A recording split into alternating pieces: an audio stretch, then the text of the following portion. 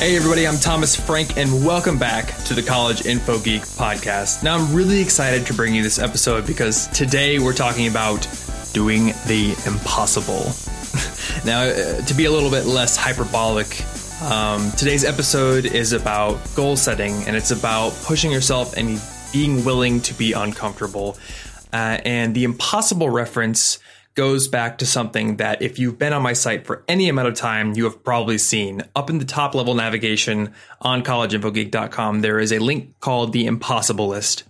And the Impossible List is my personal top level goal tracking tool where I put everything I want to do with my life, from my health goals to my business goals to my overall life goals, charitable giving, travel, skills I want to learn, cool things I want to do, crazy things like wingsuit flying, anything and everything, including paying off all my student debt, is there. It gets crossed off as I do those goals.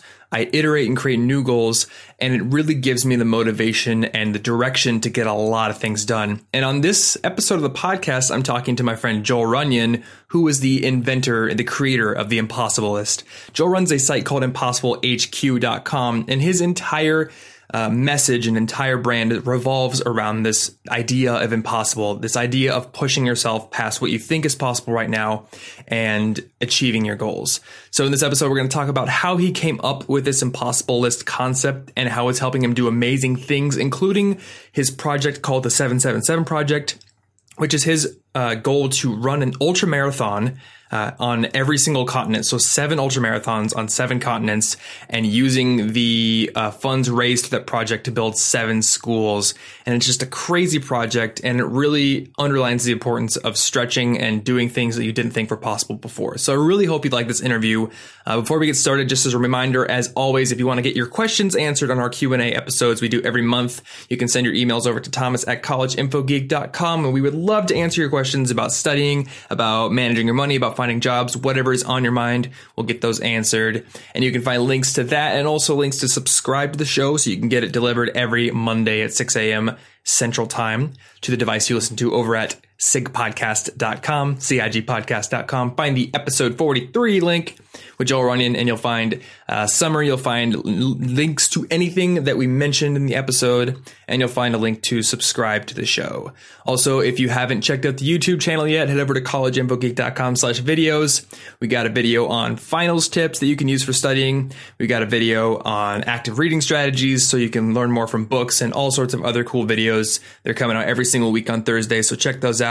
That's all I have for the intro, so let's get into this interview with Joel and learn how to do the impossible. All right, welcome to the show, Joel. Hey, thanks for having me, man. Yeah, no problem, dude. So I've been following your stuff for probably 3 years by now. I think I started my blog, and then I somehow found your site, and I found this impossible list, and I was like, I have to steal that.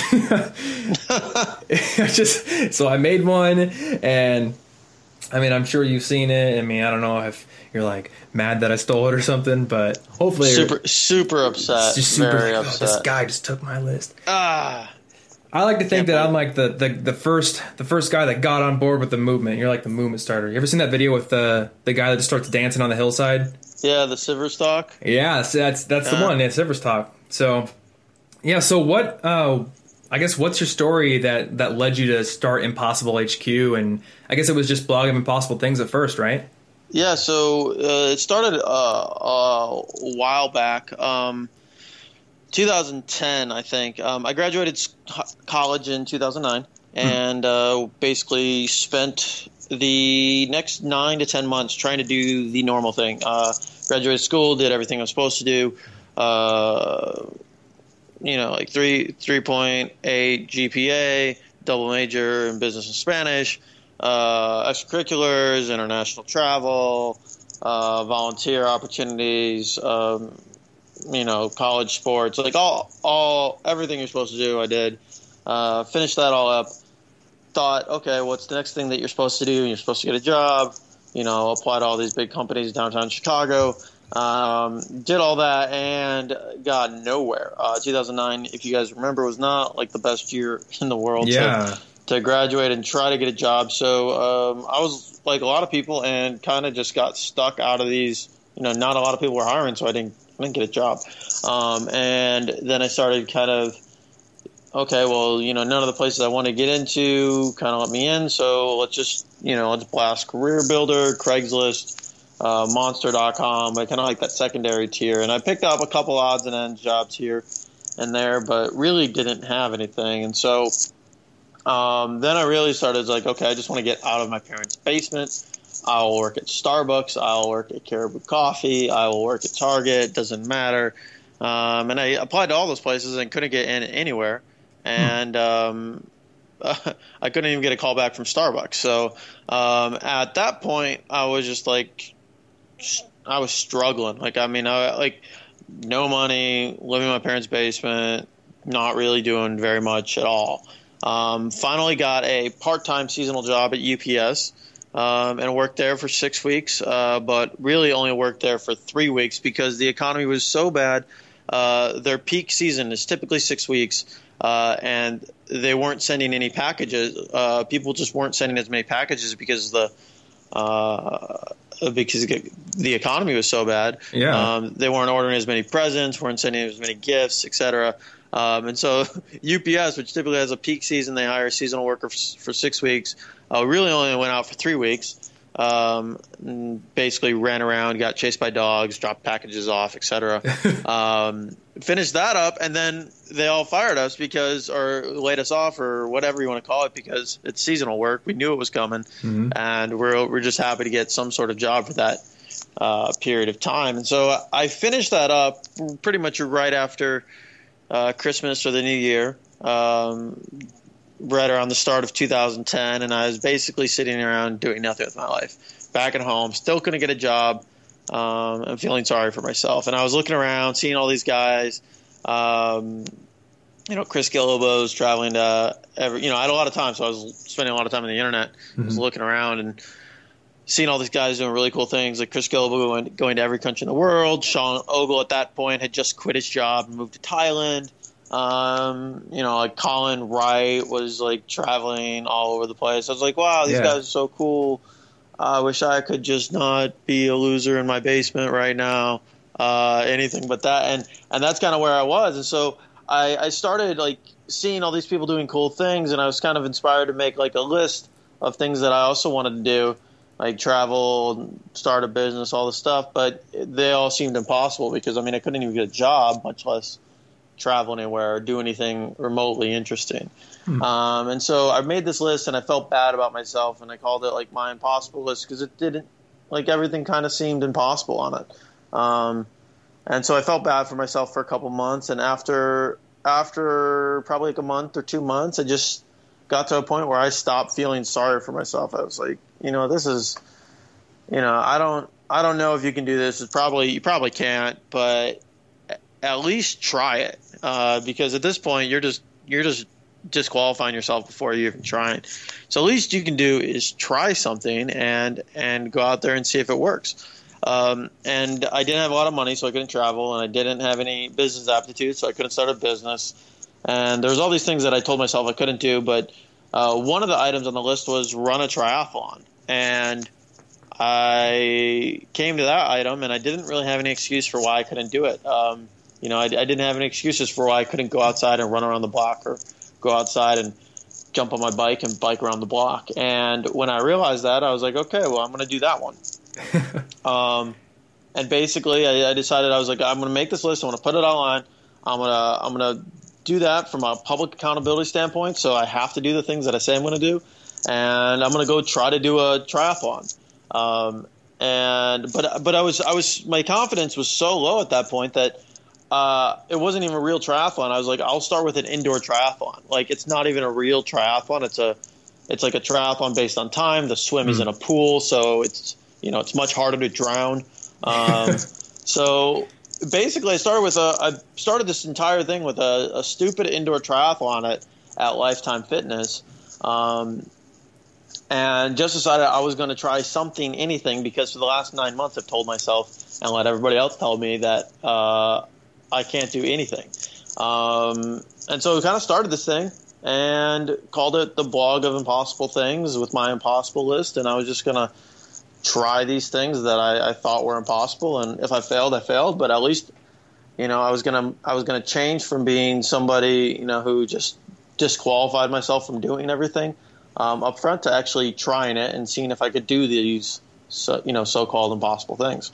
And so that's where it started. That was like 2010, and then I kind of just grew from there. Interesting. That actually gives me a lot of perspective, because I didn't know that story when I came across your blog. And, in my mind, I guess I wasn't at that same place. So I saw impossible as like this statement of nothing is impossible, like super confidence right off the bat. And I was like, I guess I wasn't at this point where I felt like a failure needed to change. I was more like, I feel like maybe I'm not challenging myself enough. So I'm going to adapt this concept to my own life and try to be more audacious with my accomplishments. But I really didn't realize that for you, it was like a way out of a hole that you felt like you were in. Yeah. For like, it's one of those things you kind of have to own the word. So, it definitely felt like the word was sort of like had so much ownership over my life over the last, like the year prior to that. There's like, you can't get a job here. You can't get a job here. You can't get a call back from Starbucks. You can work for UPS for 3 weeks, but that's only in like the worst conditions possible, and getting chased by dogs and slipping on ice. And then even then, like even the worst job you could think of, like you only get that for 3 weeks and then you're fired. So like, for me, it started off as like this kind of place where I was like literally sitting in my parents' basement and everything did seem impossible.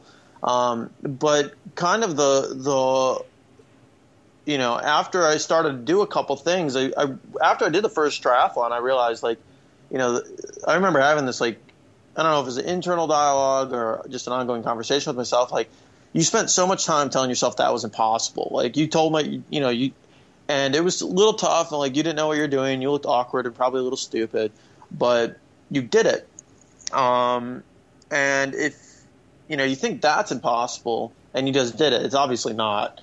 So what are the other things out there that you think are impossible? And, are they actually impossible, or you just haven't done them yet?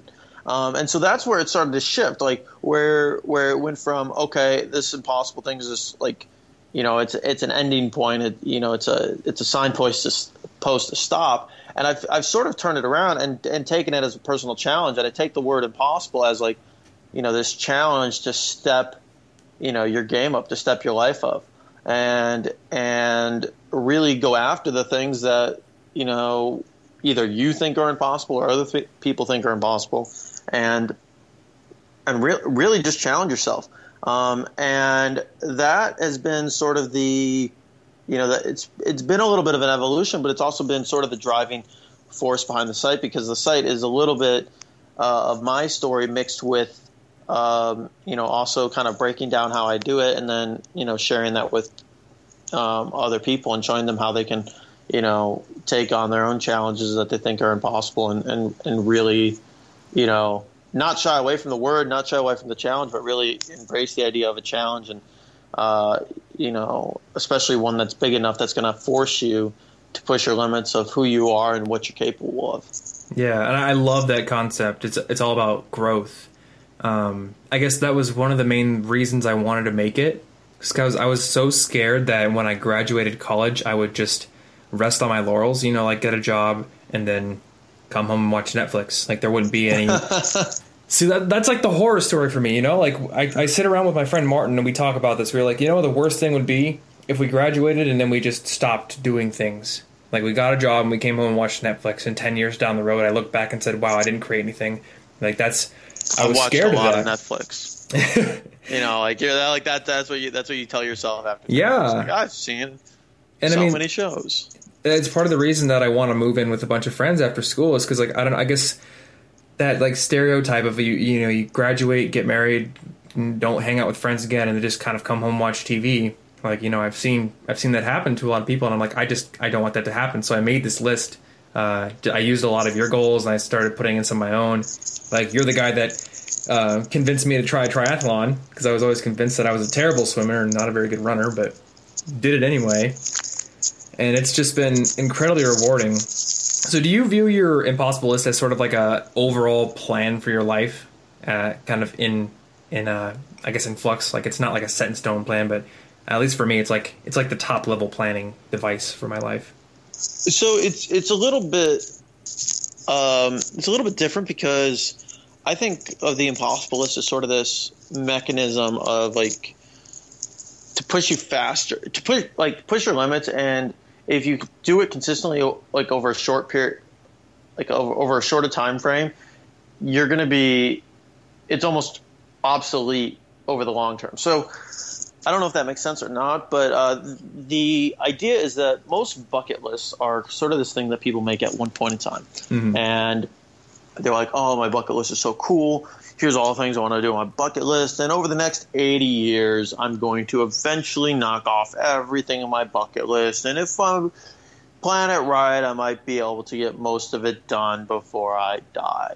And to me, the impossible list is not really that. It's really a mechanism to continue to push yourself, push your limits on a regular basis. So in my mind, the list kind of started with a indoor triathlon, and over time, the list hasn't gotten smaller. It hasn't gotten like I'm just checking things off, and all of a sudden I have like 2 things left. It's gotten a lot bigger because as I push my limits, I realize I'm capable of more, and as I do more and more things, I start looking at other goals I have and be like, there's no reason I can't go do that. Like where I would have been like, oh, I need to wait 6 months to do that. I look at it now and I'm like, okay, well, that's really just, it's just a time effort thing, right? It's a money effort issue. Like it's not necessarily, wow, I can't do that anymore. It's just like, oh, I should do that tomorrow. And then as I start looking at these things, I'm like, okay, well, what is a real challenge to me anymore? And then I start being able to dream bigger and bigger and bigger. And as you push yourself and become more capable, your limits start expanding, and then you kind of reset your goals. Say, okay, if I reimagine it, what is at the edge of my limits? What's there, and how do I recalibrate, new goals on my list to get there? And so as you're coming up with, as you're crossing these things off, instead of getting a smaller list, you're sort of growing it. And I think if I would have just kept all the lists, all the goals on my list from, that I originally put on it 4 years ago, I think I'm pretty much done with it. Like I think, I can't. Your imagination is almost so limited sometimes, especially if you started in a place where I started at where. I just wanted to get a job somewhere. That was a literally impossible thing for me to get at that point. And once I got that job, then I was like, okay, well, what's next? And what's next? And what's next? And sometimes I get frustrated because it doesn't seem like things are moving fast enough. And then I look back and I realize it's only been 4 years. I need to calm down a little bit. But it's one of those things. I think it's this mechanism for continuing to always check in and say, okay, what does a real challenge for me look like right now? And how can I go out and actually make that happen? And what does that look like? And when you start doing that, I think you can get really surprised at what you're capable of, because, all of a sudden, running a triathlon isn't this big ordeal that you have to do. It's like a Saturday. Your standard, your capabilities are just so much farther beyond what you would have originally imagined, that it's not worth trying to dream up something so crazy and big, because it's you kind of have to grow in the person. You have to grow into the person who can be able to think up something bigger. Yeah, I don't know if that makes sense. No, it does. And so one of my favorite things about the impossible list concept that I loved is that you put the date that you achieve something, and then you make sub bullets. So like you have run triathlon here, and then like your fake triathlon was 2010, and then the next one like sprint distance, the next one Olympic distance, half Ironman, and all you got to do left is Ironman. But I love it's like incremental steps. I did this, so now I'm going to upgrade it. It's something that I've really done on mine too. So like one of my goals was getting 250 subscribers on YouTube, and I did that. So I'm like, okay, immediately 500 now. Let's just keep pushing it. But I think if I would have started out like, let's get 10,000 subscribers, like I don't even know, like there's no like achievable, I guess like conceptually achievable goal there because I don't know how to get from like 100 inactive YouTube channel to like 10,000. Yeah, I don't know how to get there's no way to like, like there's no sense of accomplishment because you're just like, okay, I'm at 0 and now I'm at 100, but I still am not at 10,000. So poor me, like it's one of those things that if you can set, something that's like at the edge of whatever you're currently capable of, and then you get there, then you can kind of reinvest that momentum that you've achieved right there and continue to, take that to the next level. So getting from 0 to 100 might take the same amount of effort that it takes to get from 100 to 500 and then 500 to, but it's not always just like, okay, 100 and then I got another 100 and it's the same effort. Like as you grow, you become a person that's more capable and you can achieve some, bigger increments faster. But it's always that concept of just setting something at the edge of what you think you're capable of wherever you are right now, and then growing into that person that can achieve that, and then setting another goal and continually pushing and pushing and pushing, and not being, it sounds almost bad sometimes, but not being content with the status quo. Yeah. And just continually, striving for more. I think there's a difference between happiness and contentedness, Like you can be happy in the moment, but I think it's good to not, like you can be content with your life, but don't be content with your life as a snapshot continuing onward. Like you should always prioritize growth, I think. But I guess it seems to me like it's like dunking a basketball. Like you wouldn't want to set the hoop immediately to like NBA levels if you're just starting. You want to put 12 it, years old. Yeah, you want to put it to like the point at which you can barely just like touch the tip of the rim with your finger. And then once you're eventually able to dunk at that height, then change it. But don't set it to something you can't visualize doing. With my goals, I try to write them down as if like, okay, with some, considerable effort, but effort that I can actually conceptualize and build steps for, I could achieve that goal. And then I will change it to something harder. I like that. I would almost say the exact same thing, except maybe leave a little bit of a gap. Because if it's like almost, if I can conceptually think about it, like there's got to be, I think there's got to be like a little bit of like, whoa, I surprised myself. Okay. In there at some point. But it's also tough because you don't want to make it that gap too big because, I don't know. I think there has to be enough gap that there's actually like, there is some room for failure.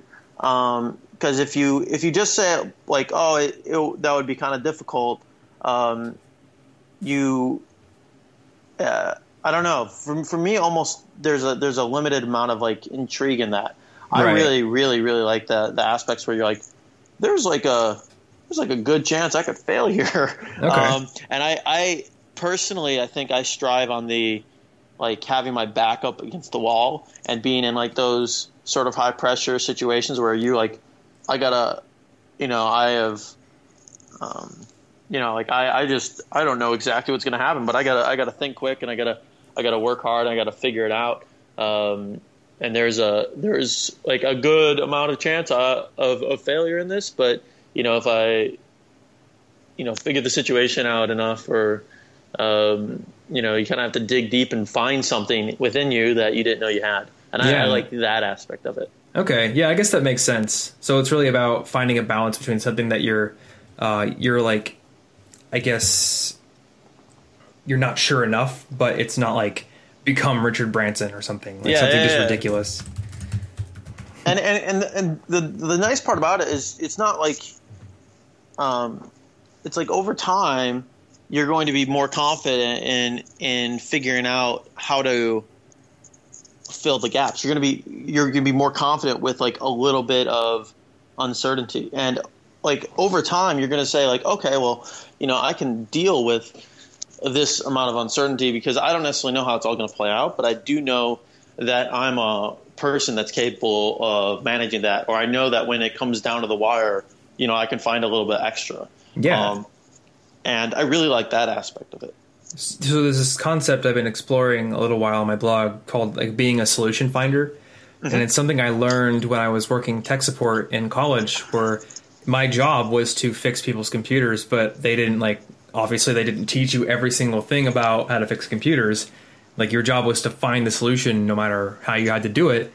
And I think that's a concept that really applies well to anything, because you may not know how to achieve a goal, but you do know, like, you're confident in your ability to go out and find the information, make the connections, or do the things that you need to do to gain that knowledge.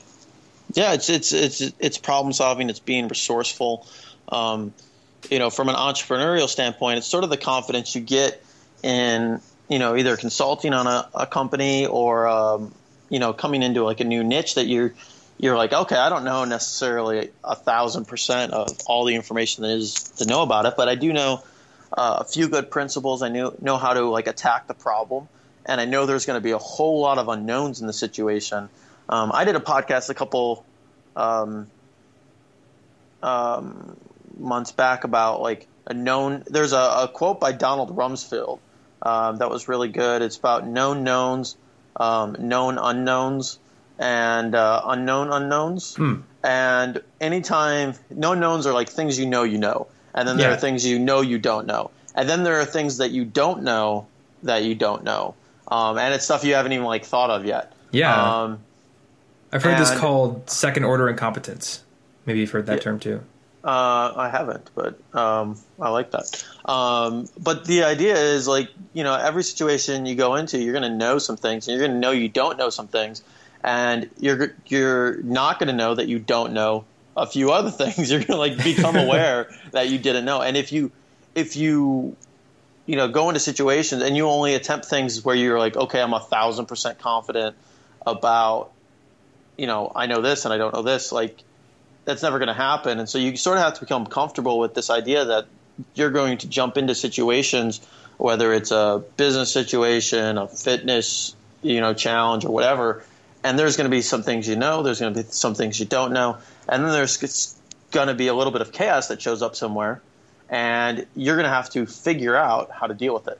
And there's not going to be a rule book. There's not really going to be, directions for how to do it. You just have to rely on being a solution finder, a problem solver, or someone who's resourceful enough to figure out how to do it and get it done. Yeah, I think it's about having the mindset where when you do things, not only are you learning things and bringing them into that known category, but you're also gaining enough experience that you can move things from that second order incompetence into first order incompetence, where you're at least saying, I know that I don't know that thing yet, but I at least know it exists. It's like people that sit at home and yell at politics on TV. Like, there's so much that they don't even know they don't know. It's just like, you can't come up with a solution for a problem where you don't even know what the problem is. You only have a very like symbolized sort of fluffy version of the problem. Well, this is also why it's like a good idea to continue sort of like recalibrating like new goals that are slightly beyond your limits, because what happens is if you initially set something, I forget, it's like a where but why. Wait but why? Wait but why, or someone, one of those cartoon blogs, I think.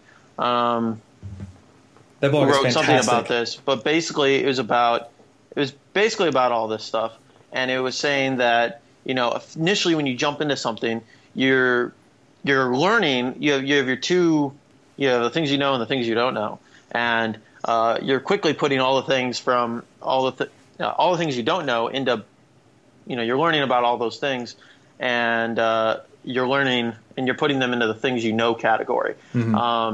But then as you do it more and more and more, you start to realize there's all these things that you don't know. And that's why a lot of people, they'll learn something really quick, and then they feel like they're not progressing because they start getting overwhelmed with all these things that are getting moved from the things you don't know category to the things you don't know category. And it's not that like you're dumber or you're getting more stupid. You're becoming more aware of the entire situation. It's like one of those things.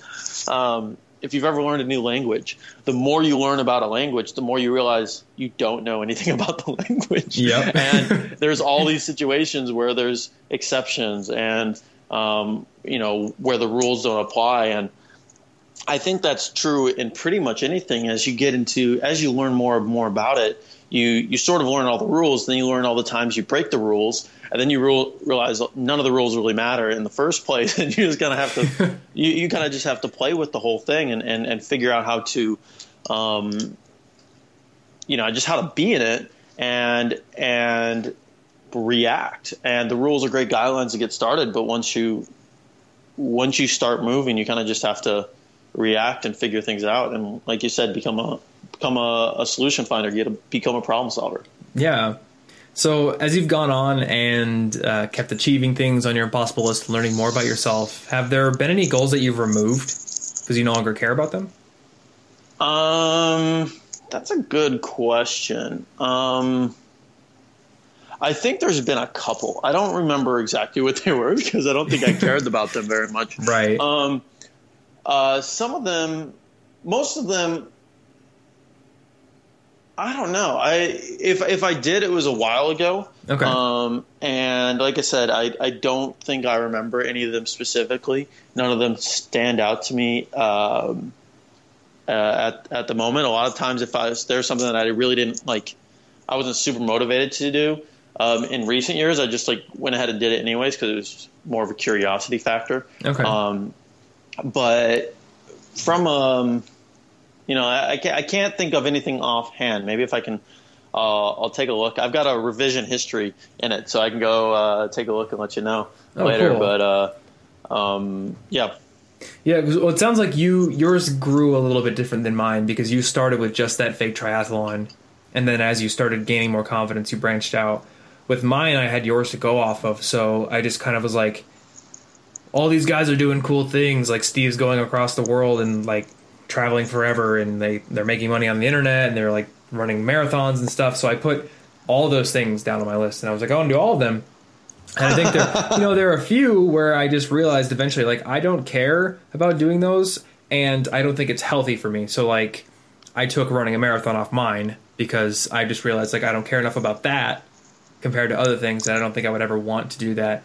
Or like I took like super heavy weightlifting goals. Mm-hmm. Like I don't care if I squat 450 pounds because I've already injured myself a little bit on lower weights. So I don't know if I want to push myself that high when I've got other things to focus on. Mm-hmm. I guess as I've gone on, I've realized like some of these things, they were like fantasies. And while I think I could achieve them, maybe my time is better spent on other things, and probably will be for the next 70 years or however long I'm alive. Well, that's what I like about kind of the way I built the list is it started from like a little bit inspired of what other people were doing, but mostly like what I wanted to do. And because I started at such like a low place, mm-hmm. I was like, I just want to do this, like right. it was almost, I wasn't like, oh, I'm going to make $1 trillion and fly to the moon and all this other stuff. Like it was like, I just want a job and I want to not be at my parents' house. And yeah. It was almost a blessing that the goals were kind of weak goals to start. Not weak, but just kind of like, looking at that person 4 years ago is not who I am today. And so those are just kind of things that I had internally wanted. And then I had all these kind of, smaller goals that were more from an exploratory standpoint. Like I didn't necessarily want to run a marathon, I don't think, from the start. But once I started, doing triathlons, I was like, oh, this could be an interesting avenue, all this running that I'm doing. And so then I kind of started to explore it more. And so what happens when you start kind of, for someone who's never run before, running a marathon is a huge goal. So instead of doing something like that, say like, okay, well, what's going to push my limits from where I am right now? Maybe a 5K would do that. And then you can do a 5K and you go out and you do it, and it doesn't sit there on the list staring at you and taunting you. You're like, okay, it's a 5K. But you can also figure out really quickly if it's something that appeals to you, if it's something that you like doing on a regular basis. And if you do, then you can do more of it. And if you don't like it, then you're like, oh, I think there's value in doing stuff you don't like. I don't think there's a lot of value in doing a lot of stuff you don't like. So, yeah. If you I think it's worthwhile doing stuff, even if you're not like uber excited about it all the time, just to kind of, feed that curiosity and continue practicing that learning muscle okay, I'm open to new things. I like trying new things, et cetera. But there's a difference in the amount of effort that's required to try and experiment with a 5K versus a marathon. That's true. And that's why I think if you're going to experiment with stuff, go ahead and do it in small, actionable ways that you can do within the next, in short periods of time. But, I don't think you should be spending years and years and years doing something that you're, fundamentally not enjoying or not excited about for one aspect or another. Yeah. So maybe that influences how you set goals. So you maybe have goals that really matter to you at this time in your life. Like you really care about that thing. So in that case, you can set a goal where you don't know if you can achieve it. It's kind of scary. But maybe other goals are just exploratory. Like I would like to try this, or I'd like to try running a 5K. Running a 5K for most people is not like I think I might fail kind of thing. But it's just the idea of getting yourself into it. But for some people it is.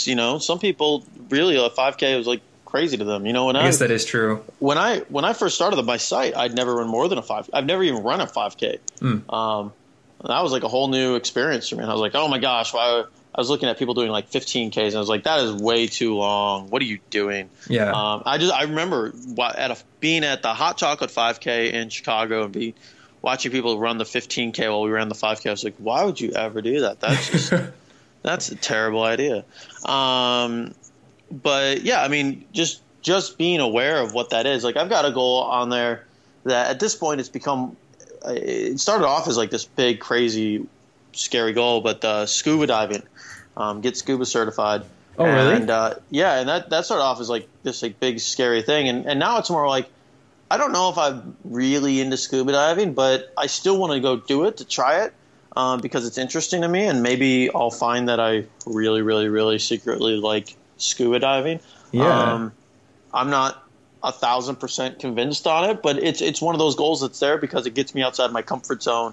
It pushes me to try something new, and I haven't done it before, and so I think there's value in doing stuff you haven't done before because it forces you to improve that learning muscle, that ability to, scuba diving is not really problem solving, but putting yourself in situations. I think the way you build the solution finder, situation is you just deal with those, the way you dealt with, if you're fixing computers, you fixed a lot of computers, so sort of the question to ask and how to deal with a problem that you're unfamiliar with. And I think, a lot of times, there's value in learning skills that you're not necessarily going to implement all the time because it teaches you how to learn better, and it teaches you how to pick up new things that you're not necessarily an expert at. Yeah. And I think if you figure how to do that, that's the most important skill you can do, because if you can learn how to learn and learn how to pick up new things, you can literally do anything then. And I think that's a really underrated skill that people don't necessarily always embrace. Exactly. Yeah, doing more things, getting more experience. It just helps to start building decision trees in your head. It gets you from I don't know what to do at all to I have this information, so I'm probably going to start going down this road. So regarding the scuba diving, have you ever heard of Expert Vagabond? No. This guy, Matthew Carson, it's his blog. He's got a post on there. It's about cavern diving in Mexico. And if you're still on the fence about scuba diving, you should go check that out, because I looked at the photos he took and I'm just like, gotta do that. It's on my list. I need to get certified so I can even go in the caverns, and then I can go in there. I think there's That's like a awesome. difference between cave diving and cavern diving. Apparently cave diving, like there's a possibility of total like zero natural light, and that sort of scares the heck out of me.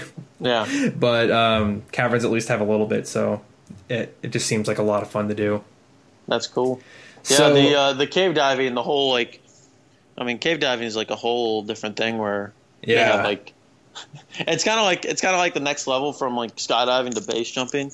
I don't think it's nearly as dangerous as base jumping, but people are like, base jumping, there's like a very good chance of death. It's one of those sports. And cave diving, if you're just willy nilly about it, it can be a little bit dangerous. But it also looks, it's one of those things that's just ridiculously beautiful. I've heard cave diving can be the most dangerous sport in the world, depending on where you do it. No, I believe that for sure. Because there's a possibility of like there being rainfall, surprisingly, or a surprise rainfall, and then you get stuck in there or something. Like that's pretty scary. Yeah, that's messed up. But guided cavern diving sounds like just enough adventure and lower probability of dying in the dark that I definitely want to try it out.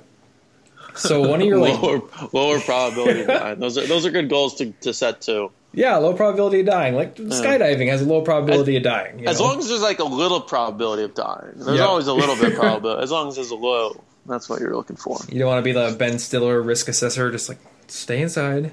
Yeah. But 16 people die per year from choking on their pillows, so that's true. So one of like the biggest things you talk about on your site is this cold shower therapy.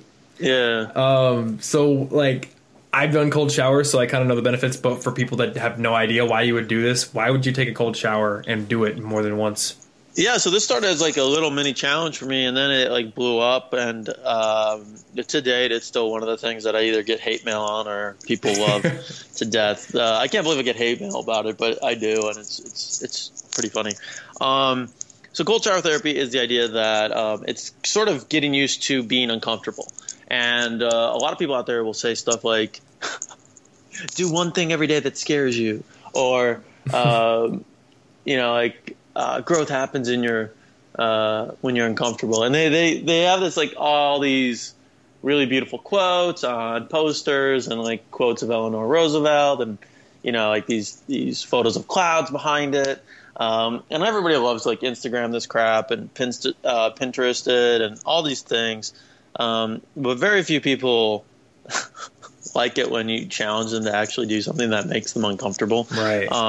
People love talking about the idea, but they don't like doing it. And so cold shower therapy is a practical way that everybody can challenge themselves to be uncomfortable. So I talk about a lot of extreme stuff on my site, skydiving, marathons, ultra marathons, triathlons, fitness stuff, GoRucks, Tough Mudders, all these things. And people like them, but they're a little scared. There's a lot of excuses for why someone can't run a marathon today. If they're 300 pounds, they're not going to run a marathon today. There's a lot of reasons why people can't do this. And so cold shower therapy is the most basic way you can challenge yourself to get outside your comfort zone, because every single day you make decisions in your life that are either easy or tough or normal or strange or whatever. And with showers, everybody every day takes a shower. And the idea of cold shower therapy is that, the first thing in the morning, you're by yourself, you're alone in the shower, you can sort of start to practice this idea of purposely choosing an uncomfortable route. And the idea is that instead of turning the knob to the left and turning it to warm or whatever, however your shower works, instead of turning it to hot like everybody does, everybody, and they do it for normal reasons. It's a normal thing. It's comfortable. It's what most people do. Instead of making that choice, you decide to turn it to the other way, and you take a freezing cold shower first thing in the morning. And what will happen is the first time you do that, you're like, this is the stupidest thing in the world. This is, why am I doing this? I just read this off of some guy on the internet. Some guy on a podcast told me to do this. This is so stupid. There's no reason for me to do this. It's not going to work. This is going to be uncomfortable. This isn't going to be fun, et cetera, et cetera, et cetera. And what happens after that is you either let that stop you or you continue to do it. And if you let it stop you, you'll just go back and you'll do the normal thing. You'll do what most people do and take a warm shower. If you decide to do it anyways, you'll freeze your butt off for the next 5 minutes. But you'll realize when you're done, you get out of the shower and you dry off. You realize it was tough and it was uncomfortable. What it really wasn't as bad as you made it out to be. And there really were no long-lasting consequences to you taking a cold shower. And that might not seem like a big thing right then, but what you start to realize after doing this for what I challenge people to do is for 30 days, is that after 30 days of this, you start to realize that all those thoughts that pile up in your head when you're about to turn the water to cold are the exact same thoughts that you have anytime you're about to make any other decision in life that makes you uncomfortable. And what cold shower therapy teaches you to do is that you can listen to those thoughts and you can think about those thoughts, but you don't let those thoughts stop you. And what happens with most people is they're so unused to being uncomfortable in any sort of situation that they mistake the idea of thinking about pain as actual pain. So like they think about like they're like, I'm thinking that the cold shower will be cold, so it's going to be really freezing cold. So I'm not even like it's I can't even get to the point where I even think about taking one. And that happens with business, whether they're like, oh well, I'm not like the idea of starting a business is too risky, so I'm not even going to entertain the concept. And what cold shower therapy, it's basically like an exercise to say like, I know this is going to be cold. I'm going to do it anyways. I'm going to do the normal thing that I would, I'm going to act how I would normally act. I'm not going to let the temperature of the shower like dictate how I take my shower, and I'm just going to continue on. And if you can take that mindset and you can apply it to any other area of work, business, or fitness, then all of a sudden you start realizing that, the uncertainty of a new task or pain is not even pain, but just like being uncomfortable is not a deterrent anymore. And all of a sudden that lets you push way past your limits, because whenever you push your limits, you're going to be pushing yourself into territory that's uncomfortable, that is not always fun. But then you come out the other side and you say, hey, that wasn't, super fun, super easy, but it was worth it. And I've learned something, or I can do something better now, et cetera. And so that's kind of the goal of cold shower therapy. Is it's a real physical,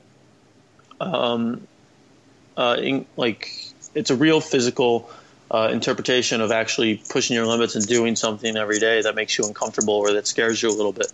And it's the most basic way I know of to practice that on a daily basis. And the best part is anyone can do it, and there's really no excuse to not do it unless you just don't want to. And I think that's the best part, because I could say that all those same things with marathons and triathlons and skydiving, but, with all those, skydiving costs money, marathons take time to train, you need certain equipment for triathlons. Everybody every day takes a shower, and all you have to do is decide that you're going to slowly but surely start training yourself to be comfortable with being uncomfortable. I really, really like that concept. And I can see you have it right on your about page. Like it's your litmus test for just having this mindset. I think it's a better. Well, a lot of people ask like, okay, I want to do this. They write in, they got a bunch of different goals, and they think the problem is that they don't know enough information, or they're not the right type of person to start on one of these goals. And the real problem is they're not comfortable with being uncomfortable. And so what I typically tell them is say like, okay, you want to, you're 300 pounds, you need to lose weight. This is what you need to do. I don't even want you to change your eating habits yet. I want you to take cold showers for 7. And if they come back and they say, well, that's stupid. I don't want to do that, et cetera, et cetera, et cetera.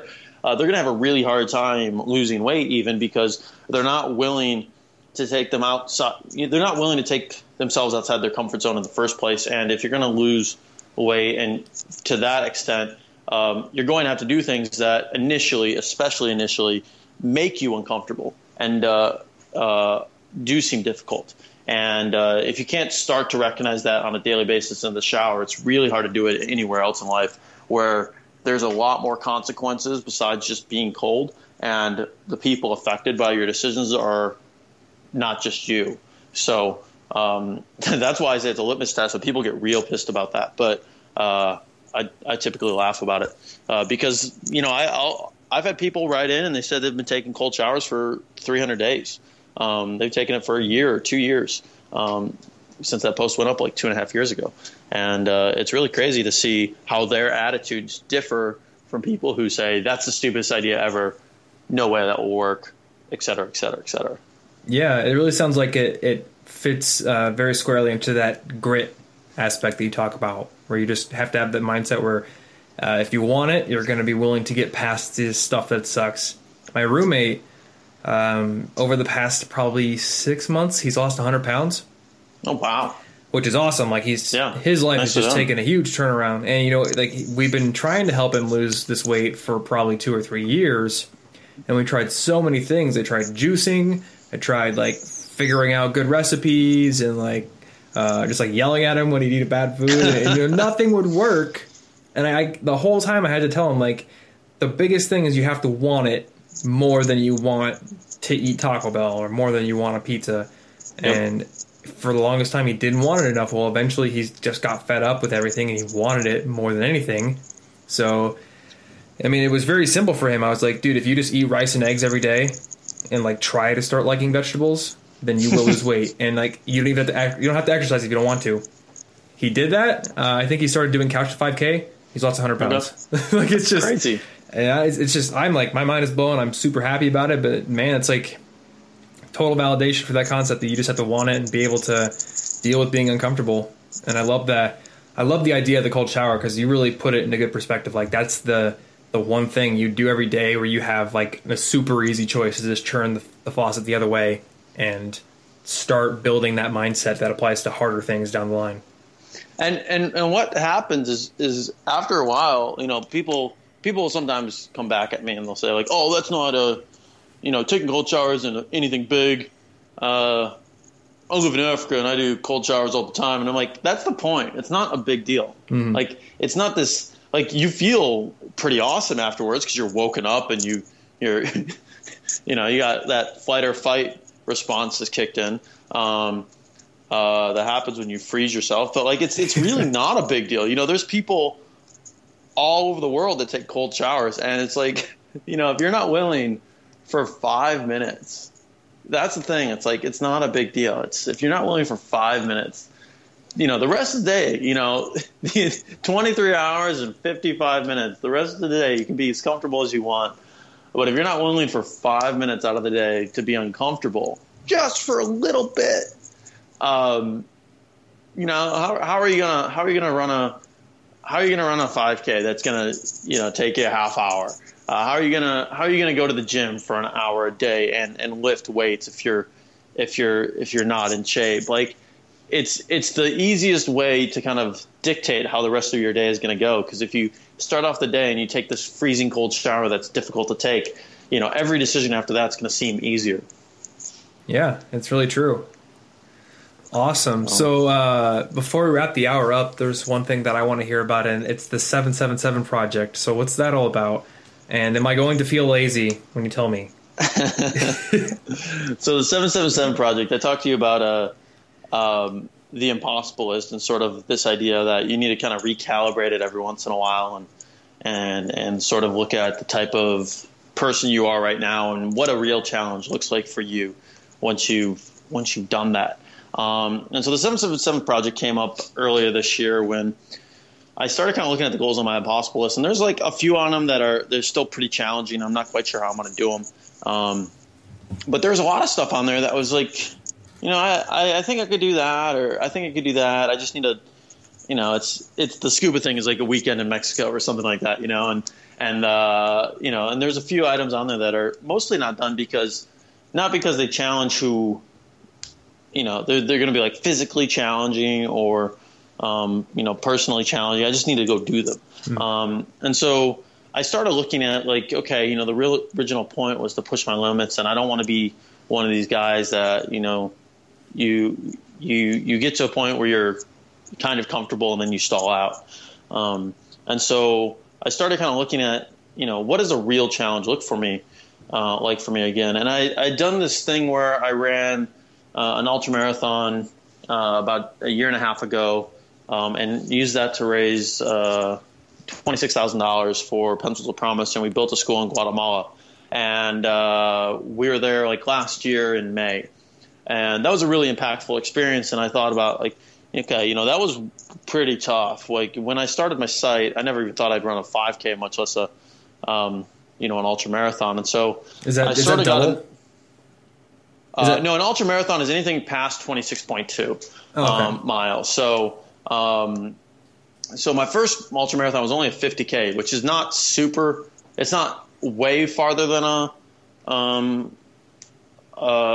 marathon. It's like 31 miles. Okay. So it's still a good distance, but not an insane ultramarathon. And I started basically finding out more about these ultramarathons. And as I started looking at more and more ultramarathons, I started to get an idea that I wanted to do, another project with Pop. But I didn't want to just do the same thing that I'd done before. I knew I could probably do that again. I wanted to figure out something that would push my limits and force me, leave a little bit of a gap of a little bit of uncertainty for how the heck I'm going to do this and, actually get it all done. And so as I started looking at all these ultramarathons, I started seeing ones all over the world that sound just like really, really compelling. There's one in Antarctica. There's one in, there's one on Mount Everest. There's a 100-mile one, like all these different ones. And I was like, I don't know how I'm going to choose. And then I started just kind of come up with this idea that there's 7 continents and there's at least 7 of these marathons that I want to do.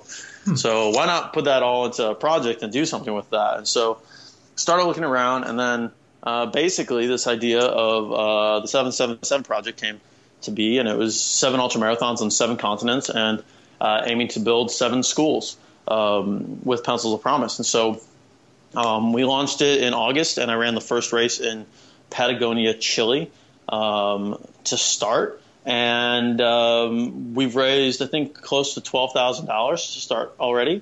And over the next year and change, I'm going to be running the other 6.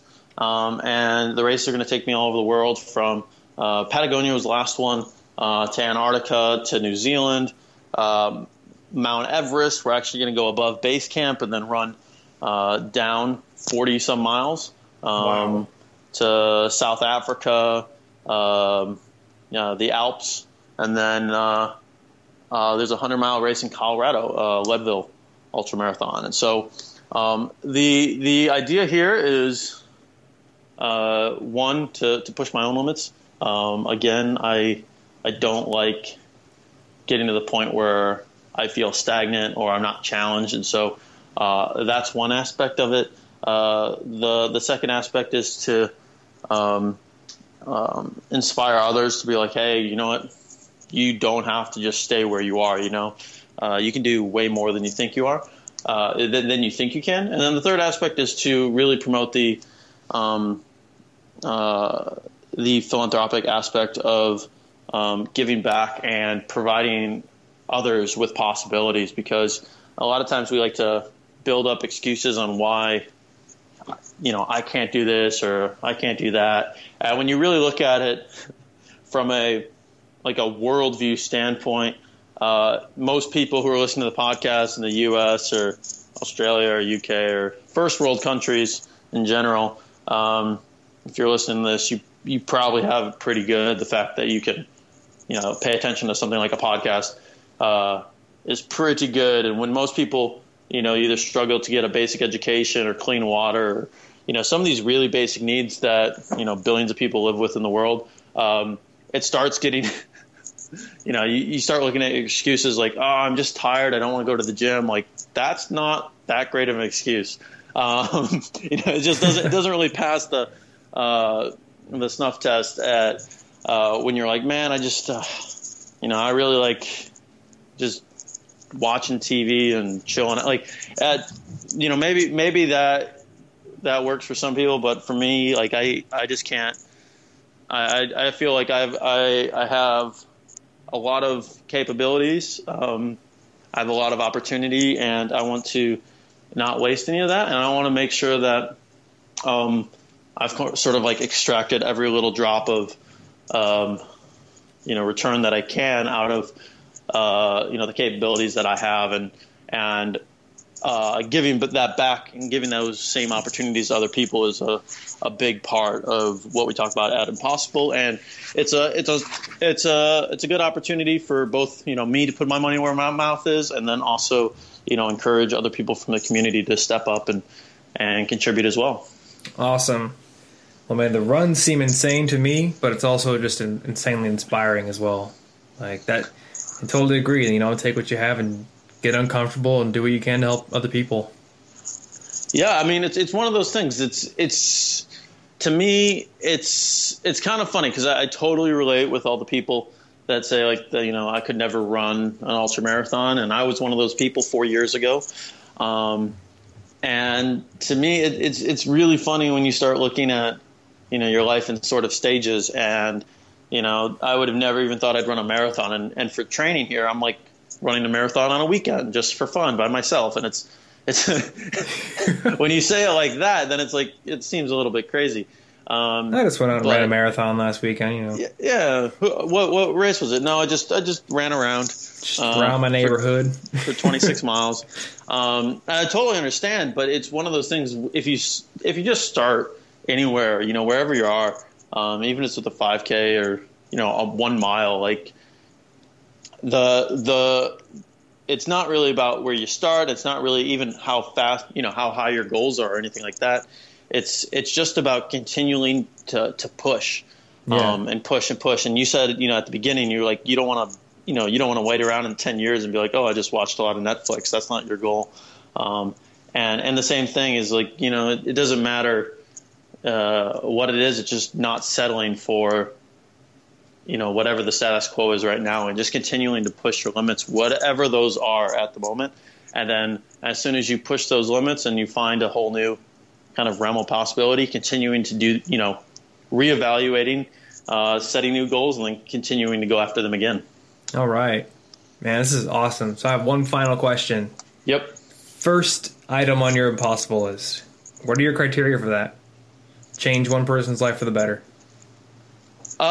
People always ask that, and you know, like I think I don't know if I'll cross that one off. Like I kind of like having that on there. It's a good reminder of why I'm doing it. I'll get a lot of people who say like, oh, you're just doing this for yourself, and you know, there's definitely a component I'm doing, you know, impossible to enrich my own life, but you know, if I'm not making an impact on other people, like that's kind of an empty fulfillment. So I'm just I'm keeping it on there. I like you know, we've had people say like, yeah, you should take that off. I've hit the, you know, they're like, oh, you changed my life. I like, you can cross that off, and I think we're gonna keep it on there. You know, there's always you know, different people that are getting impacted, and I don't want to just be content with you know, I just don't want to like I'm just gonna leave it. Yeah. And I guess since you put it that way, it does seem better uncrossed, because you know, I've been meaning to say for a long time, like, you did change my life because you inspired me to make that list, and it's just changed things. But I think, like, as a reminder to keep pushing forward, it's good to have it on there uncrossed. Yeah, from a personal perspective, I just like keeping it up there, and it's again, it's a good reminder for me to just continue, you know, not being satisfied with what I've done, or not trying to, you know, it's not necessarily like always a list of things I want to cross off, but always of, you know, what's next and what I have left to do. So that's kind of the goal. Awesome. So I'm sure this episode's going to inspire a lot of people. And if they want to start reading more, or start getting more inspired to take some cold showers or build their own list, where should they go to connect with you or read what you're working on? Yeah, so impossiblehq.com is the best place where you can check it all out. There, I've got my Impossible list, the 777 project. The actual direct link is impossiblehq.com/777, okay. Which you can check out directly. And following the journey, we're doing a video at each race. We have tons of photos from all of them, and then we're also going to have you know, recaps on everything. So you guys can kind of follow along with the journey. It's just getting started, and there's a lot left to do. So yeah. Cool. Well, I'll definitely be following that, and I'll put all of those links in the show notes, get people linked over to them. Thanks so much for doing the interview, Joel. Yeah, thanks for having me, man. All right, well, I hope you enjoyed that interview with Joel. I enjoyed it immensely. Joel has been a huge influence in my life, and he's one of the people that is primarily responsible for my perceived ability to achieve goals and stay really, really motivated. So definitely head over to impossiblehq.com, follow him on Twitter, and just make him a voice in your life. As I said, he's been in mine, and it's been amazing. So once again, if you've got questions, you can email those questions over to thomas@collegeinfogeek.com. We'll get those answered on our monthly Q&A episodes. If you want to find all the resources that I use to learn better, to manage my money, and other resources you can use to make your life as a student easier and more efficient, head on over to collegeinfogeek.com/resources. You can also subscribe to the podcast and leave a review on iTunes if you want to be a really awesome, cool person, and I will love you forever if you do that. The show notes over at sigpodcast.com has a link to instructions on how to subscribe, review, and do all that cool stuff. So that is it. Coming up next week, we have an interview with another student who started his own college blog with some amazing content over there. So stay tuned for that. Until then, stay cute. Thanks for listening to the College Info Geek Podcast. Grow your brain even more at www.collegeinfogeek.com.